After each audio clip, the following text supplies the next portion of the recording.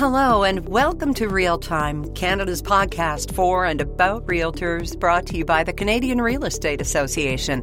I'm Erin Davis. So glad you could join us for this enlightening conversation for our 27th episode. Now, I just want you to take a moment and give this some thought.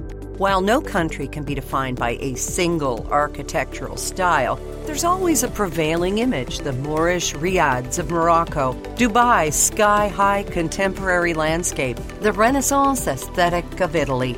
But when we think of Canada, what comes to mind? On episode 27 of Real Time, we're joined by Newfoundland-born, Norway-based architect Todd Saunders, best known for his iconic design of the Fogo Island Inn and Studios in Newfoundland and Labrador. A Canadian architect with a global presence, Todd joins Real Time to share his unique perspective on Canadian architecture and his approach to evolving it. We'll look at the influences that have shaped Canada's built environment and how a base understanding of these influences can help realtors add value. Todd, thank you so much for joining us. I wonder if we can go back a little bit. If you would tell us about your professional journey from Newfoundland and Labrador to Norway, which is where we're joining you today. How has your career unfolded? So the journey from Newfoundland and Norway it started when I was about 15. I left Newfoundland. My dad worked with Air Canada and we moved to Halifax. I did my last 2 years of high school there. And then I studied environmental town planning at the Nova Scotia College of Art and Design. And then I wanted to be a landscape architect. And I went to Rhode Island School of Design. I'm an exchange student. And I touched into architecture when I was there. And then I was working in Vienna and Berlin for a while when I was 21, 22. And then I did my master's degree at McGill University. And I studied ecological architecture and town planning, a master's degree in architecture. And then the weird thing was, for my master's thesis, I hitchhiked from Paris to China unexpectedly. I got a bunch of scholarships to look at northern ecological communities, and one of the communities is actually in Norway. And on my way there, I hitchhiked through Bergen, and I kind of fell in love with the place. And a year after I was finished my master's degree, I came back. I didn't go my graduation at McGill. I put my thesis in the mailbox at the airport, and I was gone before school was finished, and I was quite eager. And then in Norway, I started off, I was 25, 26 years old, no contacts, just learning the language. And basically, I started working really hard, and I was kind of on the sidelines of architecture a while. I was building playgrounds for children and their parents at different schools. I did a wastewater treatment system with a bunch of architecture students. And then I actually got a teaching position at the Bergen Architecture School, and me and another guy teaching together started a company. We started building our own projects. Like there was a little cabin we built. We bought the land and built it ourselves, and that's actually how we our first experience with real estate agents. Where project got published in the local newspaper, and then we got 15 or 16 calls. People wanted to buy it, and we intended on keeping it, but we sold it after a couple of weeks. We owned it and did really well economically on it, and then started winning competitions. And it was a hard start because it took about 3 or 4 years before we got any really interesting projects. So it was like my early 30s before we started getting stuff built. It seems like Norway did it have some sort of familiarity within you to Newfoundland? Like, it's almost like that title of the award-winning documentary, Strange and Familiar. Did Norway feel at all like home? Because, of course, it is now. You've been there for almost 20 years, meeting your wife around 1995 or 96, and now there you are in Norway, planted like John Lennon's Norwegian Wood. Yeah. How is it that Norway resonated with you in terms of maybe comparison or familiarity to Canada? It was kind of like visually it was the same, but it's like economically, like Norway is one of the richest countries in the world. But at the same time, they're a country from farmers and fishermen. And I experienced that kind of upwards richness, wealth when I came here. But first, when I got here, it was still a lot like Newfoundland, kind of down to earth. And the architecture was very low key, very practical. The landscape was the same.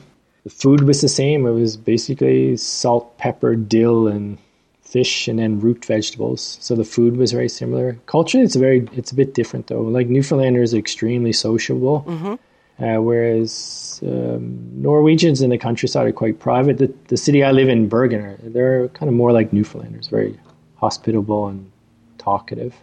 I actually really like the city I live in, Bergen. I feel very at home. That's actually why I came here. I was actually supposed to live and work in Oslo, but it wasn't that interesting or different compared to Newfoundland and Bergen was. But there's a lot of similarities. But there are two different worlds if you start looking at it in detail. But architecturally, they're very complementary, and it really helped my career. You have said that you can't plan your life, but that you've carried your Newfoundland roots everywhere, and a few things that you learned there that stick with you. What have you brought from Newfoundland to your life in Norway? I mean, I don't know if you've held any kitchen parties there in Bergen, but what have you carried with you from Newfoundland as you've expanded your influences throughout the world? And we'll talk more about that coming up. Yeah, like Newfoundland has a very good rap now. It's kind of... people are looking at it in a positive way. We have actually negative traits as well, but there's an openness in Newfoundland and a hospitality, and Newfoundlander would give you their last, the shirt off their back, and there's like a honesty and directness in Newfoundland. It was kind of funny. You couldn't lie in Newfoundland because it was your integrity was your currency. And if you lied, it's such a small place. Within half an hour, everyone knew you lied, and then it was... then you lost your integrity and you're worthless. So that's been brought with me, like hard work as well. And then growing up on these little small islands, you become very independent because nobody's there to save you. Right. Somebody wrote a letter of recommendation for me for a professorship one time. And he described it as I was like a person they could drop in the middle of Siberia and then come back 9 months later. And then I've started my own business and doing really well. It was kind of like, that's a Newfoundlander. There's a survival instinct. It's like a tough life down there. There's, it's not leaning back and enjoying the flowers and orchids blowing in the air. It's a tough climate. And then there's humor. That's another thing. It's hard to come across in a podcast here, but Newfoundlanders, I think that was the sauce of survival there, humor. I think that's got me a long way over here, I think. So I hope to God I haven't lost that. I was like, I'm sure you haven't. When we return with Norway-based Gander, Newfoundland-born Todd Saunders, we'll talk about what he already knew long before the musical Come From Away. Whether you're listening in Goose Bay, North Bay, Hilliards Bay, or near the Bay of Fundy, you can tap into the knowledge of realtors across the country and share your own lessons and insights by visiting Realtors Corner on Crea Cafe. It's a hub of content created by realtors for realtors. Now, back to Todd Saunders. You left Newfoundland before 9/11, and of course that was such a seminal time in Gander when the world's attention turned to the hospitality of Newfoundlanders, which can't have been a surprise to you, but now that is sort of the touchstone that I'm sure people around the world, if you say, oh yeah, I'm from Gander, Newfoundland, they go, oh right, come from away, right? So this has been something else that's been added to your calling card sort of inadvertently, hasn't it? Yeah, and that was quite unexpectedly, but it was not a surprise at all. I think the numbers were 9,000 people landed and 7,000 people living in the place, and everyone got a place to sleep. But that's, again, hospitality and organizing things on the fly. That's what Newfoundlanders are really good at, because the weather changes like 15 times a day, and you gotta adapt. I wouldn't say malleable, but adaptable and optimistic, and not really afraid of change. I think that's what Newfoundlanders are. It's always there with them. So I think that's an asset to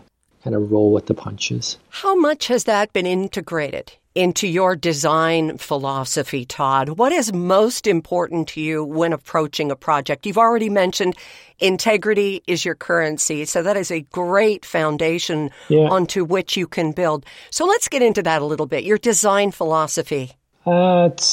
It's becoming more and more about wants and needs, trying to make architecture that's not overly, I wouldn't say, it's very well built and very well crafted, what I like about Newfoundland architecture, it's all handmade.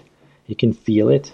Like wants and needs. I'm very, very focused on needs first. And when those are covered in architecture, then you can explore the wants if there's the economy there or the need for it. But we kind of question it as well. It's like, do you really need that? And it ends up with really, really good discussions. So, and then another part of me is I'm an extremely curious person, and that's integrated into our process. And we work with clients that are really eccentric, and they got their economy in place. They're like stable, but they're always teaching us something. We're learning from them. They're learning from us. It's not all about attaining happiness in our architecture. It's more about learning, I think, and growth. Well, it goes back to what you talked about, being the people from Newfoundland. They are flexible, malleable, the changing weather, the changing needs all the time. And so you come in with your skill set, and then you get somebody who says, oh, I want a soft ice cream machine in the bedroom. You know, something like that. So you have to kind of park your ego a little bit too, don't you? In terms of saying, okay, I wouldn't have done that, but it's what you want, right? Yeah, it goes both ways. Like we're kind of, clients that come to us are kind of, they're a bit like us. So it's usually, that's the beauty of actually now getting like 52 years old. And then like podcasts like this, and then we've done our third book now. People can read about our values, and we're attracting more and more people that want to help.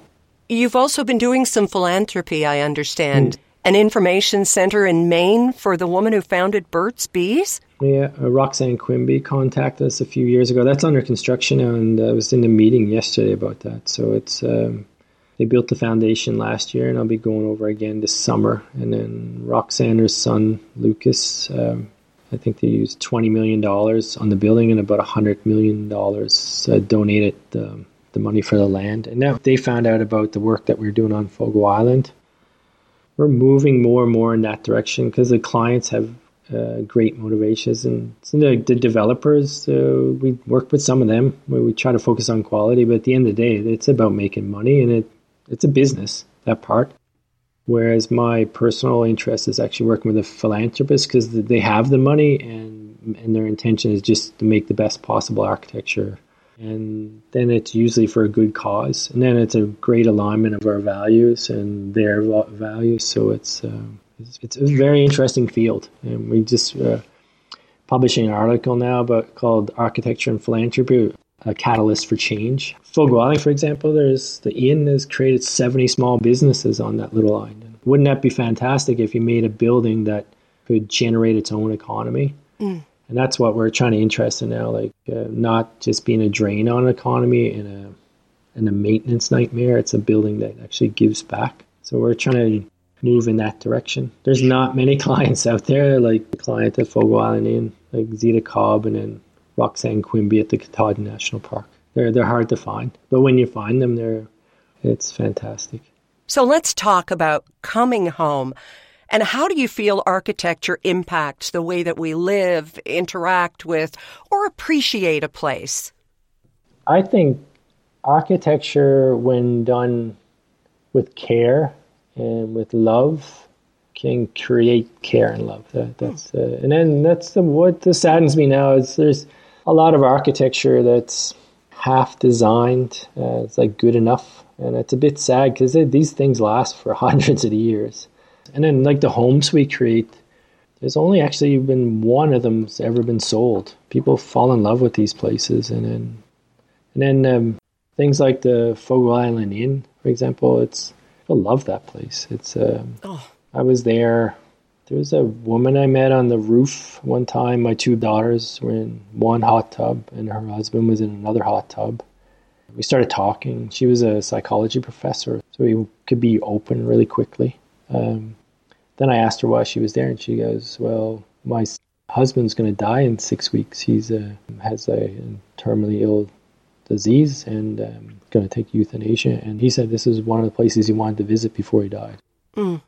And to talk not only about the end of life, but the beginning of life too, because in your experience, you've had like a handful of clients whose children have become architects, just kind of hanging around the Todd Saunders effect. Or what was that? How did that come to be? I don't know how that was. It just started happening. It was like you were with these families, and these little 9-10-year-old kids were often there at the office hanging out, and then you meet them afterwards, and then they say, yeah, my son's an architect, and then my daughter became an architect and works in the city now, and maybe living in these houses probably does affect them on some type of level, and then they probably see the love and care we put into these things. Exactly. It was such a positive effect. Yeah, and they probably see their families experiencing joy, like creating something. It's a big deal, like starting from nothing and then creating something which you live and creating these layers of memories. Todd Saunders, creator and architect of the Fogo Island Inn and Studios in Newfoundland and Labrador, talks about that gorgeous labor of love, shaping history and the future when we come back.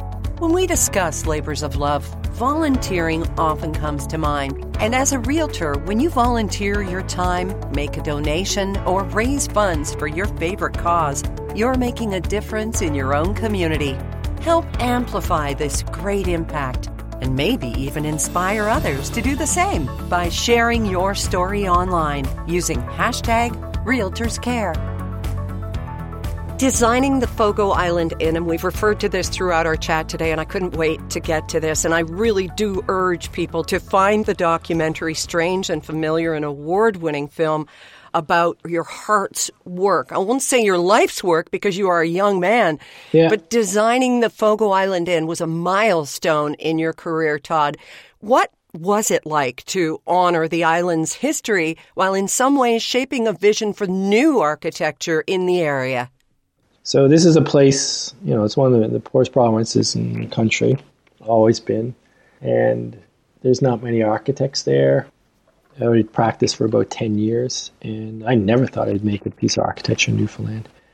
But because I traveled, I worked in 6 or 7 different countries and traveled in over 100. And it's like places like India, Portugal, Costa Rica, South Africa, Japan. They have their own architecture, their own identity. And I always kept checking back to Newfoundland. It was like the more I was away, the more I appreciated the uniqueness and the individuality of Newfoundland.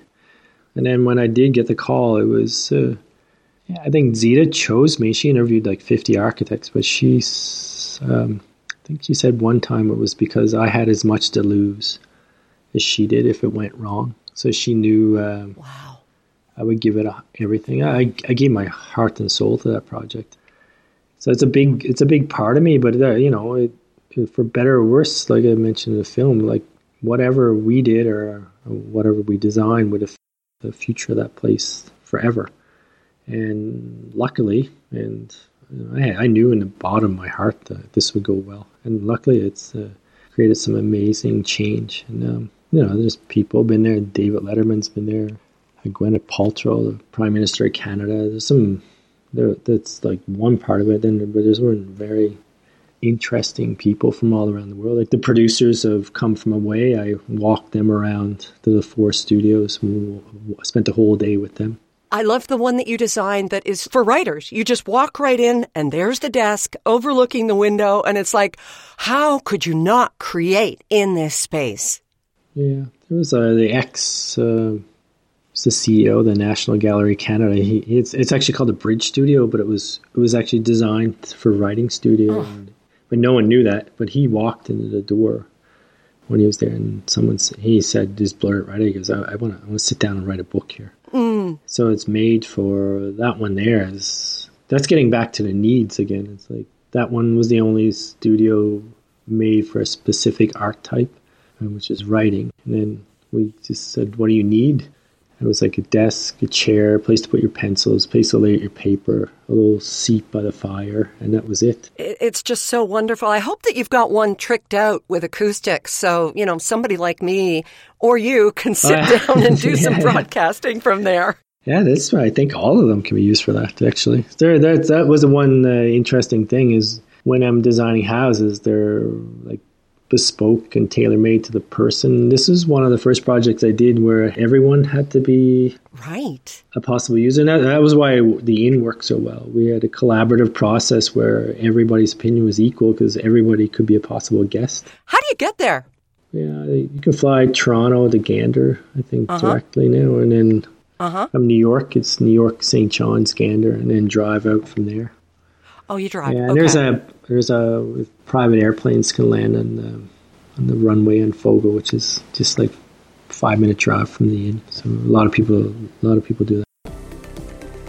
We're back in a moment with architect, son of Newfoundland and Labrador, and now resident of Norway, Todd Saunders, who will tell us why he's glad there's not a Canadian flavor, if you will, when it comes to our architecture. Enjoying real time? Well, we hope so, and thank you. And a reminder to subscribe wherever you love your podcasts for monthly episodes with guests who share ideas that we promise will resonate with you long after the closing theme has played. And don't miss our next episode with TSN's own James Duthie about the art of conversation. Now, back to Todd Saunders. Now, Todd, you've talked about all of the different countries in which you've worked. With this global perspective, what can you tell us about Canadian architecture? Is there a Canadian flavor? I think there's a Canadian attitude, and thank God there isn't a Canadian flavor. And I'll explain why. I was the judge for the National Architecture Prize in Canada, which is called the Governor General's Award. And I'd been away for years, and they just asked me to join. So I was in Ottawa, and then I think they presented 100 projects that were being made in Canada. And it reminded me a bit of Norway, because Norway is a very long country, very monotone culturally, like the people, one language, and 95% of the people are Lutheran. But in Canada, it was like this, it's also a large country, but very multicultural. Norway there's a lot of different architecture here, and a lot of different personalities in the architecture, which I really prefer. And I saw the same thing in Canada. I saw these young companies do spectacular work. It made me so happy to see the high quality and I wouldn't say individuality, that's not the right word, but uniqueness. Like, it was very specific to place, like hyper specific. And that's what I hope the style, like we call it a style or a flavor of Canada. I think that would be the best thing Canada can do, is just be very, very, very specific to where you're working on. And that's what I tell these architecture students I work with. I gave the lecture at Yale last fall when I was teaching there, and I ended off by saying, everybody's looking at these so-called star architects, and then they're working all around the world. But I said, it's like one part of it. But the real joy I got out of the project was actually focusing on one place, like Fogo Island, and then really going deep. And I encourage them to find, you can do your projects all around the world, but maybe find one place you really, really love, like a community, and put a lot of effort in there.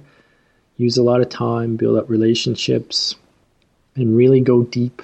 And then I think Voltaire talked about it. He said, cultivate your garden. And that's what he meant. It was just use the time to get to know the garden where you plant, and it's your whole life you can put into there. You can take what you learn from these other projects but bring them back to that one place, and then focus on being hyper specific, and then trying to create an architecture that adds to a place and that people are proud of and people love. And architecture gives instead of takes.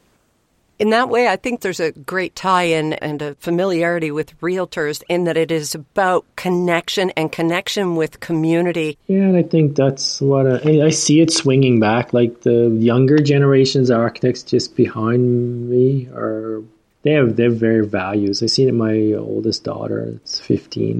They're different. They're like buying all their clothes secondhand on these apps online. There's a new economy coming out of this. There's a new value set of systems, and so I see hope actually that the city I lived in was actually, there was like shops everywhere on the corners when I first moved here like 20 years ago, and now like 7-Eleven and Starbucks owns every one of them. Right. And but it's still it's not, and then the city's not allowing people advertise like companies in the public spaces, and there's a resistance to it. And now there's a uniqueness in this city that's I think it'll survive. See, in St. John's, Newfoundland as well, there's a lot of peculiar, interesting little shops there. Copenhagen has got that. And I think the world craves this multifaceted, diverse things. And I think we went through a phase where Starbucks and 7-Eleven were taken. I think that's on its way out, hopefully. And I think that's where architects and realtors can play a role. I love that we seem to be seeing the changes of, you talk about your daughters buying clothes secondhand and that there's this new economy. It's like turning old industrial areas, seeing old factories becoming homes and seeing porches making a comeback and outside spaces. Yeah. And that's really, it's like, makes it much more interesting. See, I think there's one thing that the realtors probably know, and people are interested in interesting neighborhoods. Yeah. Like, for example, Kitsilano and Vancouver and certain areas in Toronto and Montreal. And I think people are buying into neighborhoods now as much as they're buying a specific piece of real estate, because the neighborhood is becoming the living room. You can actually build smaller, and your gym is the parks and stuff like that. So I think like if architects and planners can make better neighborhoods, then and with a good variation of architecture, I think I definitely know that the statistics with the real estate agents here, there's certain neighborhoods that the houses sell quicker and stuff like that. There's like 2 or 3 areas in Bergen here that's young people in their 30s and 40s, and they're staying there. They're kind of buying places and not moving. They're really enjoying the neighborhoods. And now you're designing homes for people who are in their 70s and up, and you get joy out of that?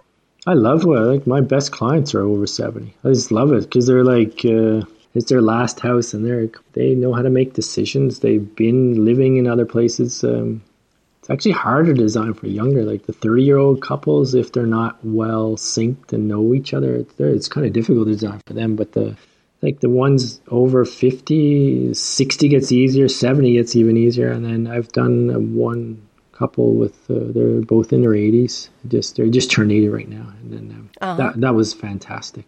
Such a joy to work with them. Yeah. And you enjoy one-story houses. Tell us why. This is such an insight into architecture that I hadn't even considered. Yeah, it's like a number of reasons. It's that they're kind of easier to solve and they're much more playful. Like a stair, for example. No one really knows that. If you move a stair in a house, you might as well start all over again. You can move a few rooms around and stuff like that. But as soon as you move a stair in a house design, then you kind of really got to, you can move it, adjust it a little bit. But once you move it more than so much, you might as well start off with a whole new house. Yeah. Stairs actually take up a lot of square footage without even you knowing it. So it creates like hallway spaces and... But at the same time, we do verticality in some of the houses. But I really started to enjoy the one-story houses. Yeah. And then with annexes, where you have the core rooms in one part, and then there's an annex or a guest bedroom or a garage or like a yoga studio or some other pod, which is connected by a roof, and you create this like covered outside space between these 2 or 3 different elements. That's where it gets fun. We're starting to do more of that, and stuff like this you can work on Zoom. Yeah, and you don't have to travel that much anymore. And as we speak to you, you're sitting in your library in your home. And of course, it's all about multifunction now, which is probably something that you always did embrace. And you've spoken about it, the parts of the house that are the gym or the home office or the guest room. Yeah. Having houses where wellness is also integrated, like for meditation and getting well and allowing the light in. Yeah, it's kind of like a house is it's a refuge in a way, but I'm kind of getting away from the single family houses. We do them, but we're working more on town planning stuff now. So that's where my love is, because my undergrad is environmental town planning, and you can't really get a commission doing a town plan when you move to Norway at 26 years old. So now at my age, we're starting together. We're doing a creative community outside of Atlanta, Georgia right now. We're working on a second home community with live workspaces outside of Bergen right now. It's like 47 different units that we could use, but we're designing it in a way that looks like 3 different pieces, and it's based on this old traditional grouping of farmhouses that's quite eccentric and unique to Norway. I'm more interested in designing neighborhoods. I would love to design a car-free neighborhood somewhere in Canada, like the first off-the-grid car-free neighborhood. Like that would be a dream, and I think it's possible. Unfortunately, there's a lot of institutional barriers to these things, but fortunately, some of the really eccentric architects are getting in. There are actually town planners in cities now, and there's a lot more openness. So I think we're in for some really interesting types of projects coming up soon. Well, what changes or trends, Todd, have you been seeing in Canadian architecture that inspire you today? Because of COVID, I haven't been home that much. Just generally in the world, there's a strive towards uniqueness, and like interesting and different is, I think that's the key now. I think people are tired of waking up in a hotel in some city and there's a 5-second moment where you don't know where you are. Right. Yeah, and I think that architecture has a role to play on that. Like, why travel anymore if everything looks the same? Yeah. Like, I spent a week now in this town, Bergerac in France. It was fantastic. And then I was just down there working and observing people in the little town squares and the history there, and getting to know the waiter and the yoga teacher and stuff like that. When we wrap up with Todd Saunders, how the givers are the greatest, and why word of mouth is the best advertising here or anywhere else in the world. In your world, there's no better tool than Realtor.ca. Whether you're looking to connect with local leads, grow your network, or find valuable content for your audience, Realtor.ca has you covered. Visit Realtor.ca today. Reliable real estate resources all under one roof. There's a high degree of trust established between realtors and their clients, and I'm sure that's the case for you, too. I found it fascinating to learn that you have never paid for advertising. Once. That was a couple of months ago, actually. I got tricked into it. I was an airline magazine. Oh. Did a profile in Scandinavia. Yeah, I've never, I think in 25 years have we ever paid for ever. We're like this. I do a lot of interviews, and this is actually giving away information. My last book is called Share. Yeah. It's an interview with 30 Nordic architects that's coming out this fall, and it's like 99 questions that I always wanted to ask other architects, because they were like starting my own company and what it was like. And I did those 99 questions, and I asked these 30 architects, most of my friends, and asked them to answer 3 questions, and it turned into these great interviews. And that's like giving information away. I think that's more, people don't understand it. It's like you're getting called by advertisers all the time and salespeople. They just want to take. It's like, it's the wrong way. If you want to get something, it's the givers of the world that come furthest. Even though it's in this hyper economic society of selfies and stuff like that, everyone thinks it's the takers that get the most, but it's the takers. And if you give without expectations, then you get a lot more in return. And I think that's why we've always been open to talk about our architecture. We create high quality things. That's another thing. If you do good stuff, people will want it. Yeah. And they want to pay for it, and then they want to learn about it. And then if you're a person that has those qualities and you're willing to give away and share, you gain a lot of. It seems to work for us. Oh, it sure does. And going back to what you said, too, that integrity is your currency, which, of course, translates to realtors so well.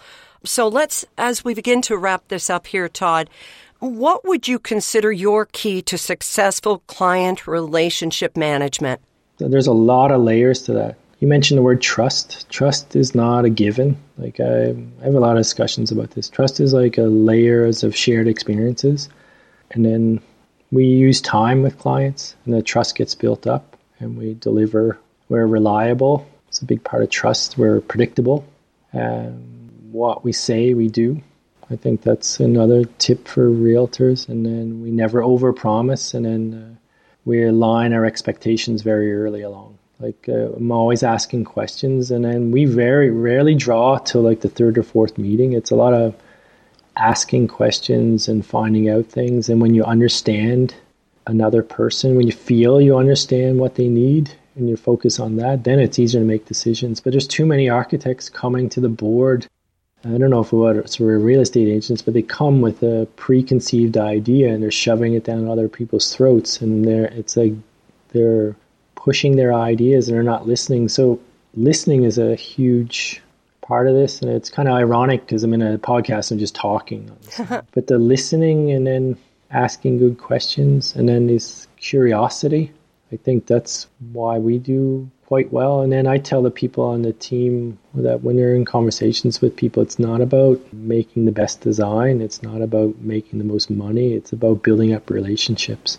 And if you build up a good relationship, it's a fantastic thing. I was on an airplane a while ago. It was like 12 years after my dad had died. And the pilot actually gave me a favor because my dad used to fix his plane. And it's like, it's a relationship that's like, it's my dad did something good for someone 20 years ago, and then someone else still remembers. And I think that's a lot to do with anyone in business, I think. Real estate, architects, selling books at a store. It's like the personal connection you make with people it's extremely valuable. It is. It is. And Todd, one final note here. Yep. What is one thing that you suggest to someone who is listening right now that they can do to become more attuned to the architecture around them? I'd say walk slower. Like the value of just taking a walk around your neighborhood. And that's what probably saddens me the most about the way Canadian and North American cities are designed. They're not experienced up close. And I think a walk, like walking around your neighborhood. I was just in Mexico City. I kind of missed my plane to Fogo, and then I said, hell with it. I'm just going to stay in this neighborhood called Condesa. And I walked like an hour in each direction. I could feel like I know that. It was a beautiful architecture. So walking and observing, being curious. Taking a break. Todd, we can't thank you enough for your time, your consideration, your immense talent, and for everything that you've done to bring Canada to the fore. You're an incredible ambassador for this country, even as you work abroad and make your mark in all of the different communities in which you plan and you build. So thank you for that. Yeah, thanks for that. That was very kind. Thank you. Once again, I can't recommend highly enough that you search out and watch the documentary Strange and Familiar: Architecture on Fogo Island and see and hear our guest Todd Saunders in and about that inn. You really have to see it to appreciate Todd's magic and his vision. It's glorious. Join us for episode 28 of Real Time when a career television broadcaster talks about the art of conversation, the most important element in that vital part of your business, and so much more. TSN's James Duthie will be our guest on Real Time, so don't miss it. Real Time is an Alphabet Creative production brought to you by CREA, the Canadian Real Estate Association. Technical producer Rob Whitehead and Real Family Productions. And I'm Erin Davis. Thank you so much for joining us, and we'll talk to you again soon on Real Time.